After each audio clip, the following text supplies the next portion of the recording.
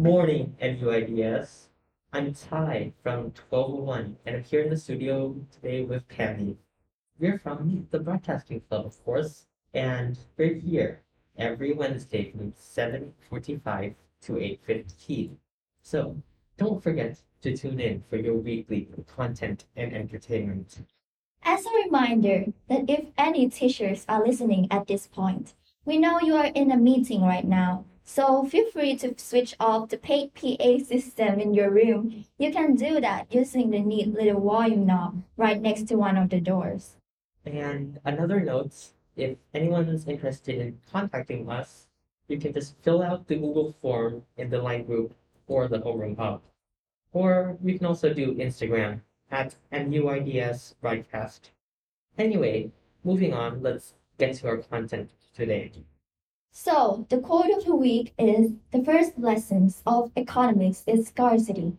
There is never enough of anything to fully satisfy all those who want it, by Thomas Sowell. So, we also have a promotion for the drama club Yeah, play. I'm actually a member, so Oh, really? yeah, they're quite cool over there. Is there any interesting events coming up? Yes, definitely. There's going to be a play. It's a musical, actually. Oh, I heard it was Mamma Mia, right? Yeah, it is. It's quite cool. I really love that play. So the PM 255 is also back. Stay safe, everyone. Oh my God. Right. Yeah, I forgot about it already. Anyway, let's get on to actually our biggest content. Yeah, what's our content for today, Ty? Today, our topic of discussion is going to be something called shrinkflation, actually. And of course, my source is from Investopedia today. What a name, right? Yeah, what a What a name. name. Anything. Anyway, I meant to say, have you noticed things getting smaller, like packages of snacks with less food, or I don't know, meat that's getting more expensive? Oh, I see. Well, that's because the economy is struggling at this point because COVID, but hey, it's slowly recovering right now. So it's my hope that we get back to a normal, not the same normal because with all the inequality and everything like that, it's not ideal. Ah, so shrinkflation is the practice of reducing the size of a product while maintaining its sticker price. Raising the price per given amount is a strategy employed by companies, mainly in the food and beverage industries, to steadily boost profit margins or maintain them in the face of rising input costs, which correlates to what Ty just said, right? Yeah, for example, you may or may not have noticed that Pringles, like those chip things, right? Ah, I like Pringles. Yeah, those cans are getting smaller. Like Ah, the chips used to fill the whole can, right? yes, But now they're about they're like halfway. yeah, Capitalism at its best. exactly. But I do understand and empathize with the manufacturers because yeah, production costs are going up and up and up. There's no coming down apparently. Yeah. So shrinkflation is also referred to as like package downsizing in business and academic researches. A less common usage of this term may refer to a macroeconomic situation where the economy is contracting while also experience a rising price level. Yeah, definitely. It may refer to that, but let's not discuss that today. That's a topic for 4 hours and about, I don't know, 30 minutes of discussion. Yeah, totally. Yeah, as many of our economics teachers would appreciate. Mm. Hold on, we do have economics teachers, right? We do. Do we? Do I don't know. Moving on, let's get to understand shrinkflation a bit more. Well, shrinkflation is actually a word made of two, the word shrink and the word inflation. The shrink in shrinkflation relates to the change in product size, while deflation or inflation part refers to the inflation, rise of the price level. Like it gets more expensive when compared to the amount that you're getting. So basically, it's a form of hidden inflation. Yes, essentially. And companies are very aware that people will sell products with price increases. Mm. So they find a different way to reduce their costs. And this way, they think that it will go unnoticed. So more money is squeezed out, not by lifting price, but by changing the same amount for a package, cutting a little bit less. Yeah, essentially, you're getting the basics of it now. That's actually smart. Yeah. And a small tidbit I'm going to go out of the script for is that in some countries, like in the European Union, people are actually noticing shrinkflation. And supermarkets are putting signs up saying, hey, attention, this product is shrinkflated to an Mm. unreasonable amount. I see. It's interesting. It's interesting to think about, indeed. Yeah, academic research has shown that consumers are more sensitive to explicit prices increases than to package downsizing, but that this practice can result in a negative consumer brand perception and intentions to repurchase the product, and to static or declining unit sales volume over time. By the way, just declining unit sales pretty much just says you can sell less.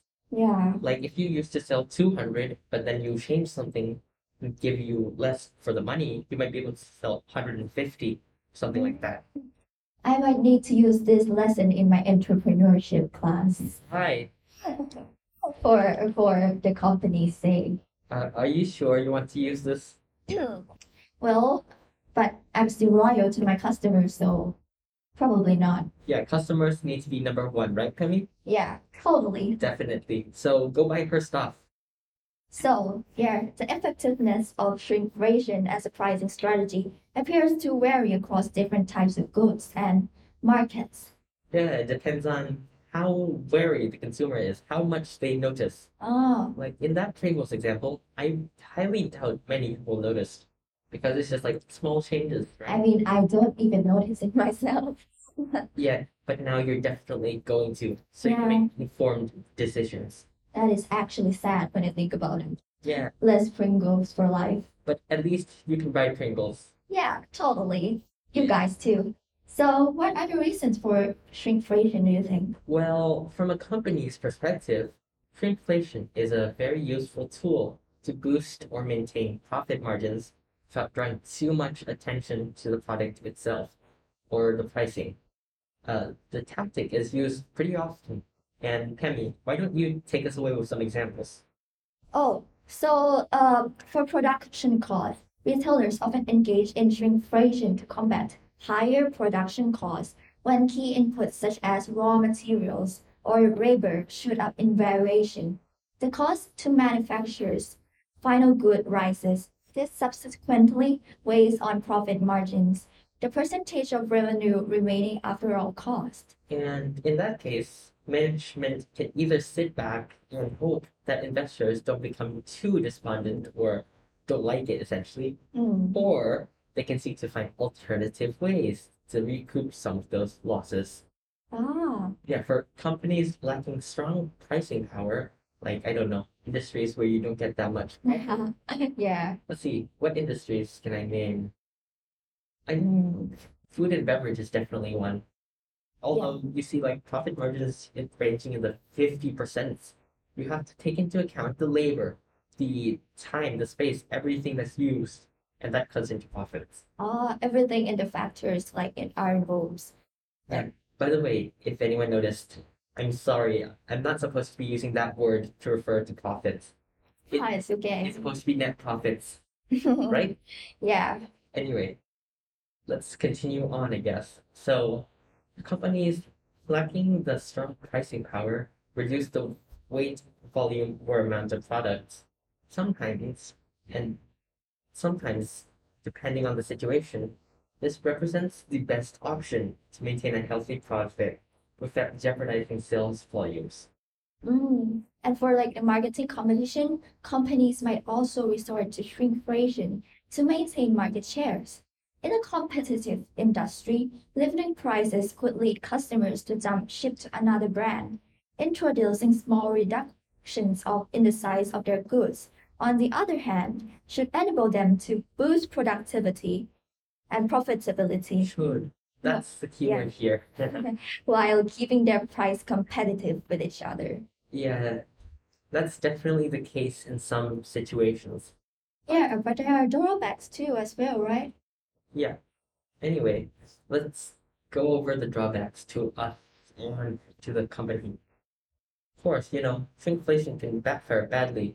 Can you name any cases? Oh, like I think for the consumers, they might not notice the small change, but it could have it could have like an effect on the consumer, right? Yeah, if they do notice it, like I don't know, shaving cream, Gillette. Oh, That's an actual case study, by the way. mm, Anyway, that could have a detrimental effects on customer sentiment. Customers might not want to buy that brand, like we discussed before. And the worst of which, a loss of trust and confidence. Companies need you to have that trust, but if they do stuff like that, they might not have your trust. And the by loyalty yeah, will decrease, right? yeah, by that extension, they might also not have your money. Oh, so that means companies can only make these types of changes so many times before consumers will cry foul. Like, by the way, cry foul means, hey, not like it, or something to that extent.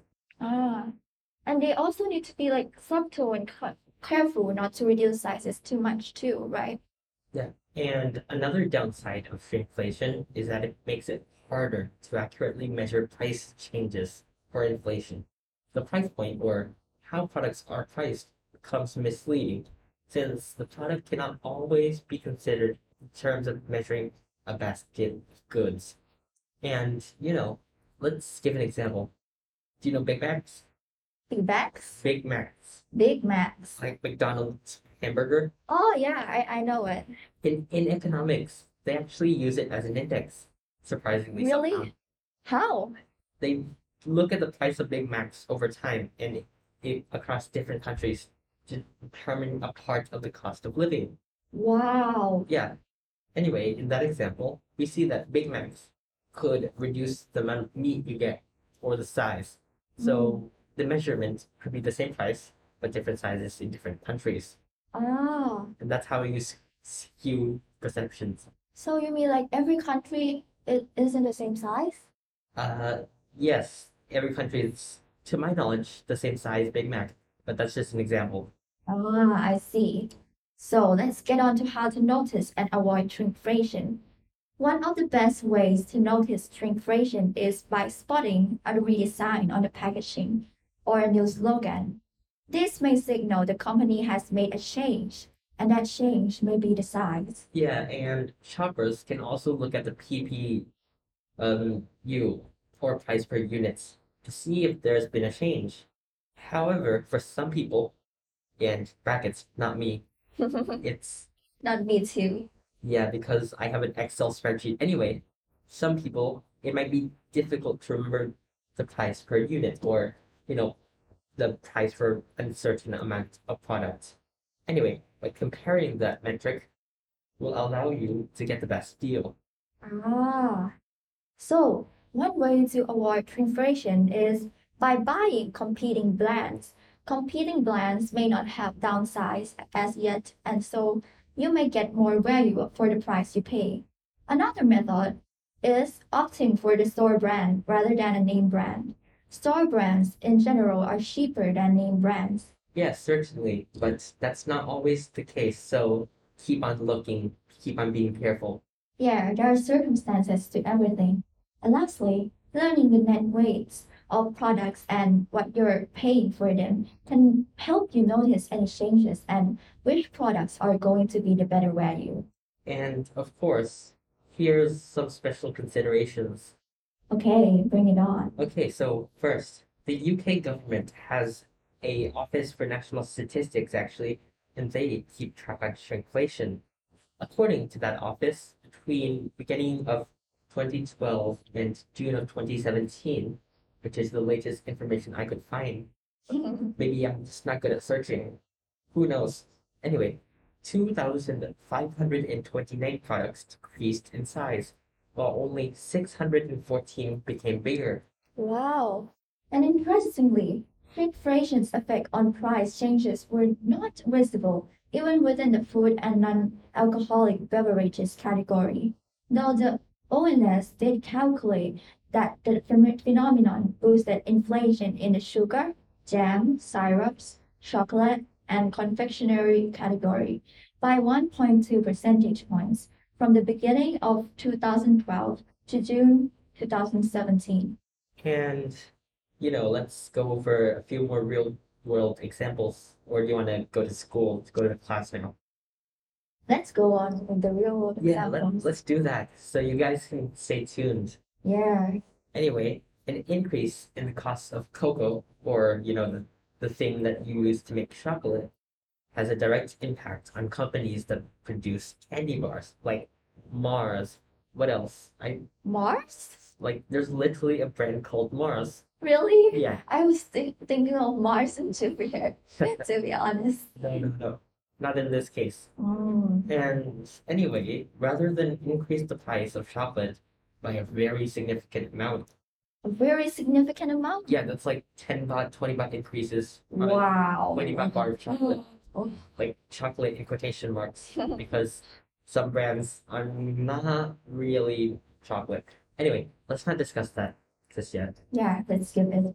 And anyway, they reduced the amount of cocoa or chocolate per bar to keep the price point at the same level.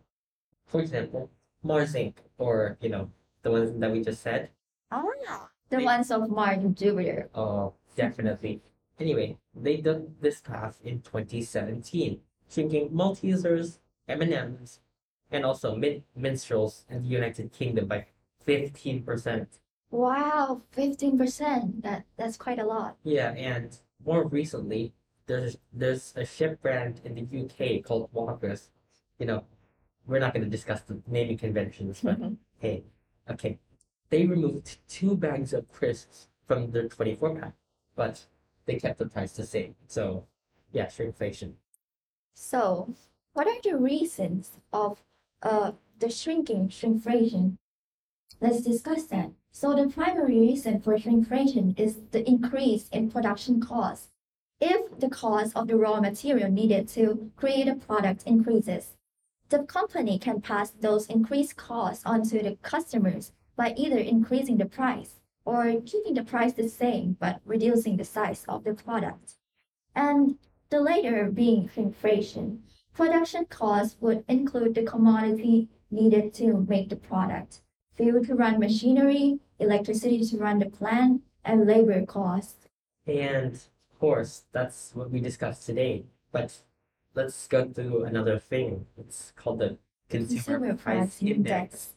Jinx, or no, jinx you because we're on. Index. Yeah. Index. Anyway, according to the Bureau, I can't say this word. Help me. The Bureau of Labor Statistics. Yeah, okay. The Consumer Price Index, or CPI, is, quote, a measure of the average change over time in the prices paid by urban consumers for a market basket of consumer goods and services, end quote. Let's translate that. You think? So the CPI is used to measure the change in cost of living for a nation, identifying periods of inflation and deflation.